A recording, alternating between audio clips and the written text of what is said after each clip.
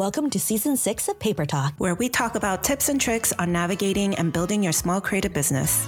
I'm Quinn Nguyen of Pingamosi. I'm Jessie Chu of Crafted to Bloom. And I'm Sarah Kim of Handmade by Sarah Kim. In Season 6, we'll be sharing our experiences and insights on running a small creative business, from managing finances to building your brand. We'll also be interviewing other small business owners and experts in the field to get their perspectives and advice. So join us as we dive into the world of small creative businesses and help you take it to the next level. Welcome back to Paper Talk. We want to share some tips and tricks on what you need to think about when you're hosting your own paper flower workshops. I would say right now, my schedule is getting more and more packed up with people approaching me with workshops. How do you go about proposing paper flower workshops to venues, and how do you respond to venues that want you to teach paper flower workshops at their place? I would say right now, for me, I have a lot of classes at a specific place that I go to all the time. So I did find my home, in a sense, for my workshop, and they're amazing because they seriously do everything. They market for me. They even help you set up. They also have an amazing space. So I think that's also very important. Find a place that has a bathroom, air conditioner, essentials like parking space. But I do get approached by other places that wants to have me as a workshop person there. I think at this point in my however many years that I've been doing it, I am now a little bit more picky, like the convenience factor for me, at least, just because I have a family. I'm trying to give up my Saturdays I don't want to go to a place where they don't have air conditioner, because there is such places. I would say you just need to find like a place that you consistently want to go to. But in the beginning, I did have to test it all out, right? I did have to go to different places, and it definitely looks different compared to what it was like before the pandemic and after the pandemic. For now, I don't even do workshops as much as I used to before, but this is important for paper flower makers specifically, because workshops are actually a pretty good way to make money, and it's fun. You don't have to make thousands of flowers. You're just making one and you're teaching it, and it's like a fun time. So I think it's a pretty good thing you can add to your business. How do you develop relationship with a venue? Since you mentioned that you have a home now, how did you build that relationship, and how did that come about? Luckily, the place that I go to often, they made it so that the workshop is a important part of their business. So they focus a lot on workshops. They host me, they host other workshops. So it's a specific place for Southern California locals to go to if they want to learn something. So I think that's important. It's hard to do it all on your own, right? If you come up with your own venue and then you have to promote it for yourself, it's a little bit harder. Initially, they asked me to come. I want to say in Southern California, I was one of the first people to go and do workshops. Maybe that was the reason why they reached out to me. How do you figure out how many students that you can handle? Is it through trial and error, or you just, I know I can handle this number and then just go for it? I want to say it's trial and error. I did do a class that was like hundreds of people, and it's a little different. So I think every class is going to look a little different compared to like how many people you have. When I did the 100+ class, it was very basic. I did not expect people to even finish their flower. It's really just a presentation rather than a workshop. Yeah. And then I think my happy number is 20, and that's usually the number that I usually go with, 20 to 25.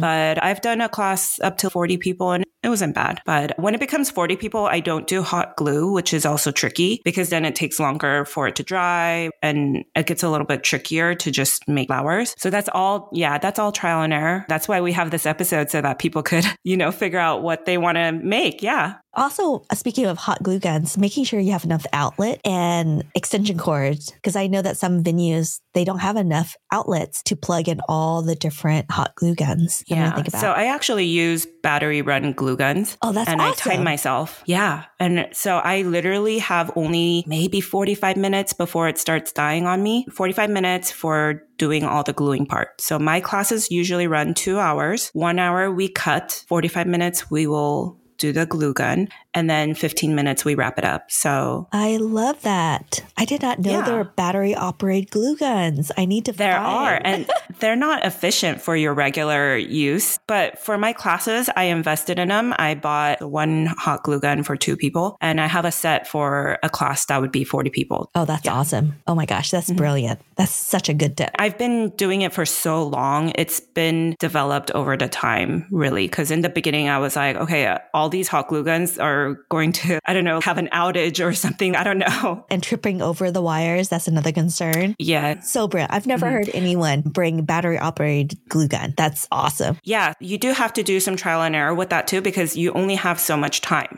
to glue though. That is great. Oh my gosh. And then supplies. How about setting up the classrooms? How do you set it up? I have a little system in place, but basically I do really putting in details to my brand. So I think branding is very important. I make sure it's a very much of a experience. It might be a little different with you, but for me, my classes are very much for beginner friendly. A lot of my classes have students that have never even cut before. Like the last time they cut was in grade school. They come and they're like, oh, I've never even cut paper. To me, it's more of an experience. It's like ambiance. I definitely make sure that's very important. So I try to create like a cute little space. I have little centerpieces. I also have like community tools. So I will haul it to all my different classes. I have that kind of like in a little section. So that's something that they can't take. And then there's the part that they could take. So I have a setup going on and it's pretty consistent now, but that's again, trial and error. You have to go through at least a few classes to figure out your groove in your setup part. I think it's really important to do like a lot of branding when it comes to workshops because people love taking pictures of your workshop and like their experience. So exactly. I totally believe in that too. Having the student walk into the classroom where it's very pretty, because most of the students, you have to admit, are mostly females. And as a girl, I like a very beautiful setting where it's going to give me that beautiful ambiance of relaxation, having fun with my girlfriends. Because usually I'll bring another friend with me because it's so much more fun to bring a friend.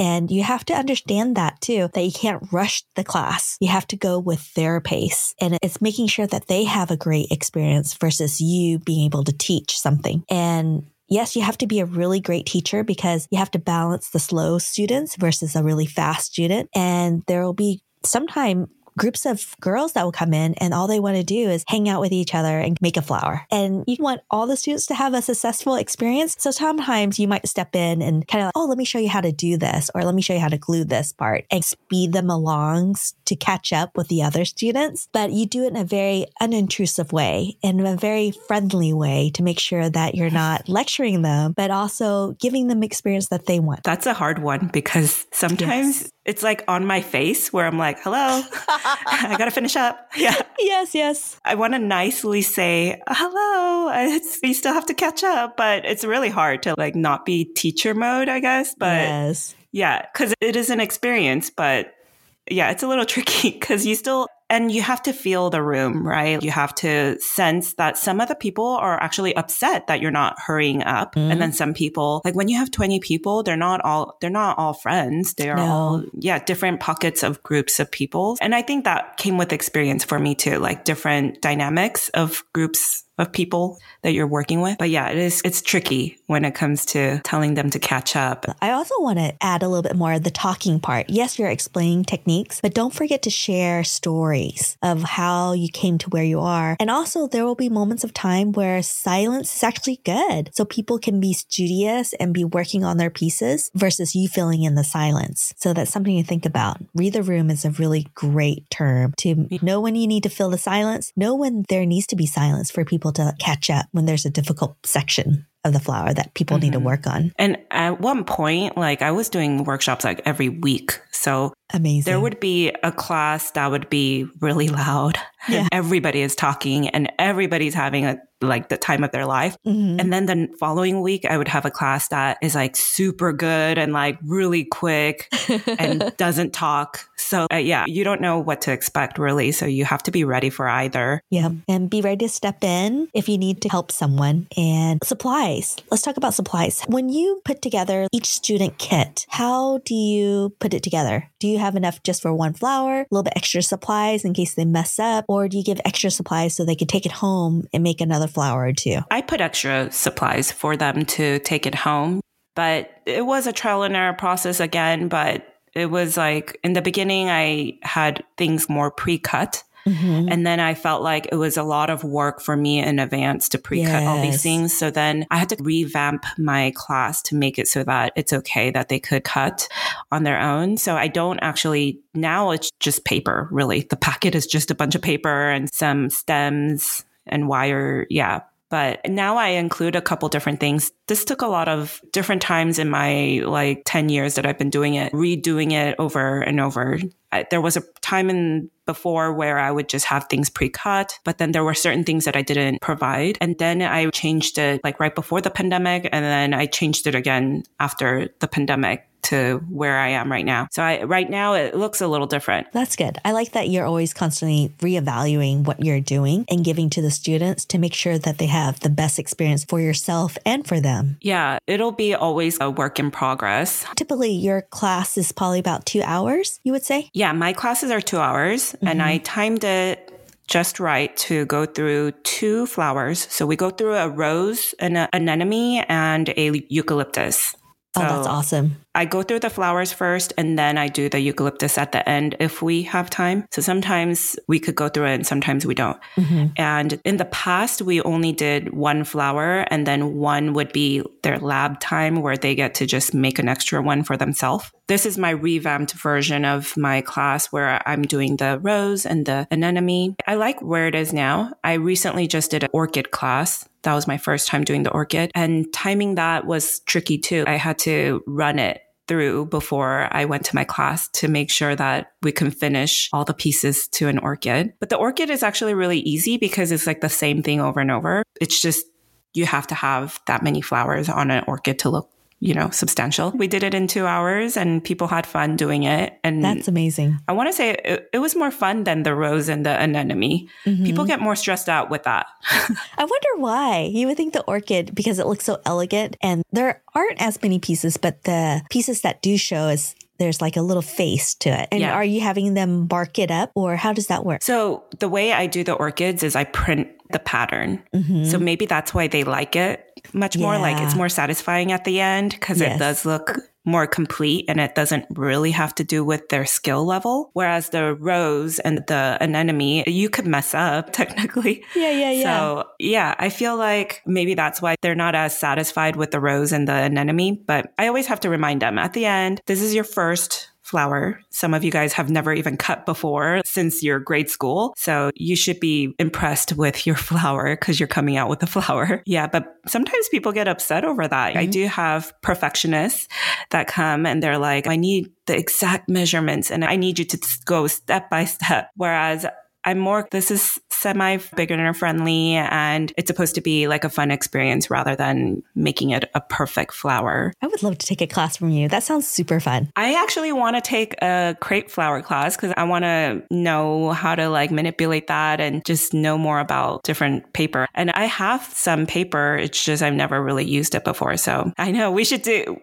make flowers together with the different paper. When I do my own workshop, I would say most of the students have never touched crepe paper before. They might have touched streamers paper, but that's really flimsy and it doesn't have enough stretch in it to really hold a petal. So what I do is I always have sample packets with different colors, scraps that I've used in the past. And I just give it to them. It's here's your chance to play with it, pull it, cup it, tug it, cut it. That way they understand because there are grain lines in the crepe paper that will mimic the petal veins, which is really cool. And so I give them when I'm doing the introductions of this is what we're doing. There's a packet of paper. Feel free to open it and play with it as I'm continuing to talk so they get familiar with it and they can mess up. So when we actually do come to the part of cutting out the petal templates and things like that, they're already somewhat familiar with it and they know exactly what I'm talking about when you're looking at the grain.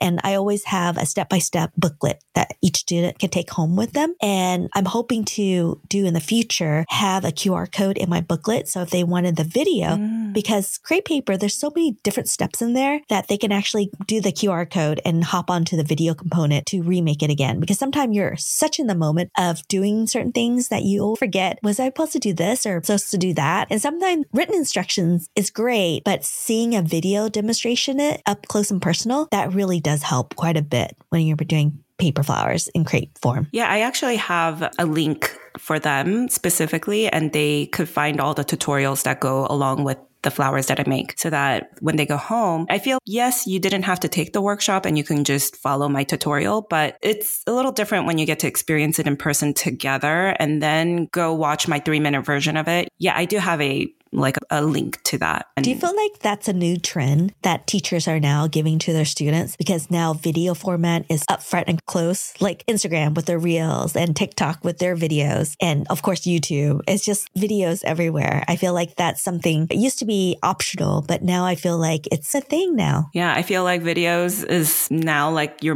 bare minimum. Right? So something to think about. If you're thinking about doing a workshop, think about doing videos. And I would say this is like a passive income. If you can record once and put it up for sale, that video is making you money without you thinking about it or working at it. It's a great way for passive income. Yeah, you can even do online workshops. And at one point, especially during the pandemic, I decided to do some online workshops instead of like in-person ones. Mm-hmm. So there was a time where you would just purchase my video in a sense. Yeah. And it will take you step by step. But I do obviously love like the in-person experience, right? There's something just more special of having all your materials in place. And like I said, I try to make sure all my setup is very intentional. So I want to make sure it's worthwhile being there in person compared to just watching me on a YouTube video. But it's still an option. If you can't find a place to do your workshops at, you should definitely try doing online classes too. Very, very true. How do you go about pricing your workshops? Yeah, I think a lot of things will tie in to your cost because, okay, so I want to say it's a little, there might be some disclosure, so I can't get into too much detail, but you have a cost that you have to pay your venue. Yep. So it will depend on that. And I want to say there are times where venues wanted 50% of the cut. Yeah. And that's a lot. So then I can't make my classes really affordable. Mm-mm. Currently, it's not a 50% cut. It's actually pretty fair for my cost where I do my classes at. And sometimes it's even free. So I would say you try to look for a place that's free. I used to do them at a store called West Elm, and they'll be like at the mall, they'll be at like cute places, and they never asked for a venue cost. You just go in there and you ask them, I'm a local artist and I want to do a class here. Would you want to do it with me? And they usually say yes. They love supporting local artists. Mm-hmm. So I would say you check out a store nearby like that. Yeah. Whether it's like a West Elm. I didn't do a class, but I did like a little pop-up with Madewell. Mm-hmm. So I want to say like different stores are always willing to host you for free. That is very true. Pottery Barn is another one. If you have a 50% cut with a venue, you may or may not even want to do that. And I've done it before where it was 50%, but it was worth it because it was really cute there. And they had a lot of following on their social media. So I knew it was going to be like worth it in a sense. But yeah, the prices will vary. My cost goes somewhere between $65 to $75 per person. And I also do private classes for like birthdays and bridal showers or bachelorette parties kind of thing. But they'll be basically starting at $65 to $75 depending on what type of flower you're making. That's very true. Yeah. Mine's a little bit higher just because I do add a little bit more supplies and my classes are a little bit longer because the flowers that I do teach or people want to learn from is a little bit more, not beginner, but a little bit more middle to beginner. That takes a little bit more time and effort. And I always do make sure that I am pricing out all the materials. And then sometimes I will include scissors. Sometimes I won't. It depends on the price point of the class and how much the venue is taking their cut. I feel like you have to know what your target audience is for this because my target audience is definitely beginner friendly. And if that's the case, they're not willing to pay more than what you expect from like a cooking class, I would assume. But there'll be classes that are more advanced friendly that people are willing to invest in because, you know, they want to take this to the next level. So I think you can do classes that are definitely more expensive and more intense. And I actually do one-on-one classes that are a little bit more pricier than this, and I do a minimum amount of hours you need to be with me. And it's definitely more in detail. But that's for more advanced, if you're going to take it to the next level and maybe even run a small business kind of thing. How do you go about promoting your workshop? I'm just on social media doing all of that. But in the past, I've actually done, Evite stuff, and like Facebook and things like that. Mm-hmm. I think in the past, but that was like much more popular where you would advertise like events locally. Yeah. But now I'm just on social media and people follow me and find my classes through that. And I'm actually very consistent with doing my classes at least seasonally now. So you could expect me to do a class during Valentine's Day, during Mother's Day. So a lot of the people that want to take the classes, they'll probably look me up during that time and be like, okay, I want to take a class during that time. So I do say, if you want to find the best results with doing workshops, you have to do it pretty often so that people can always remember. Because a lot of times that one date that you're going to offer your class, not everyone's going to be available. Do you find that putting your workshop around special holidays like Mother's Day, Valentine's, or Christmas time, that really helps with the numbers versus doing it randomly? I don't know, because it's tricky, because I know everybody's going on vacation or they're going to go out with their moms, not to my class. So it is a little bit like a hit or miss, but a lot of times when I'm doing my classes during Christmas, during Mother's Day, Valentine's Day, it's always a sold out class. And it is fun. And it's like an experience you get to bring your friend during that time for that purpose. So I would say a seasonal thing is fun. So my final component of how to do a great workshop is, how do you get the testimonials to promote your next workshop? I would say you need to just have it all over your social media and people will be commenting on it. And I have a hashtag for my workshops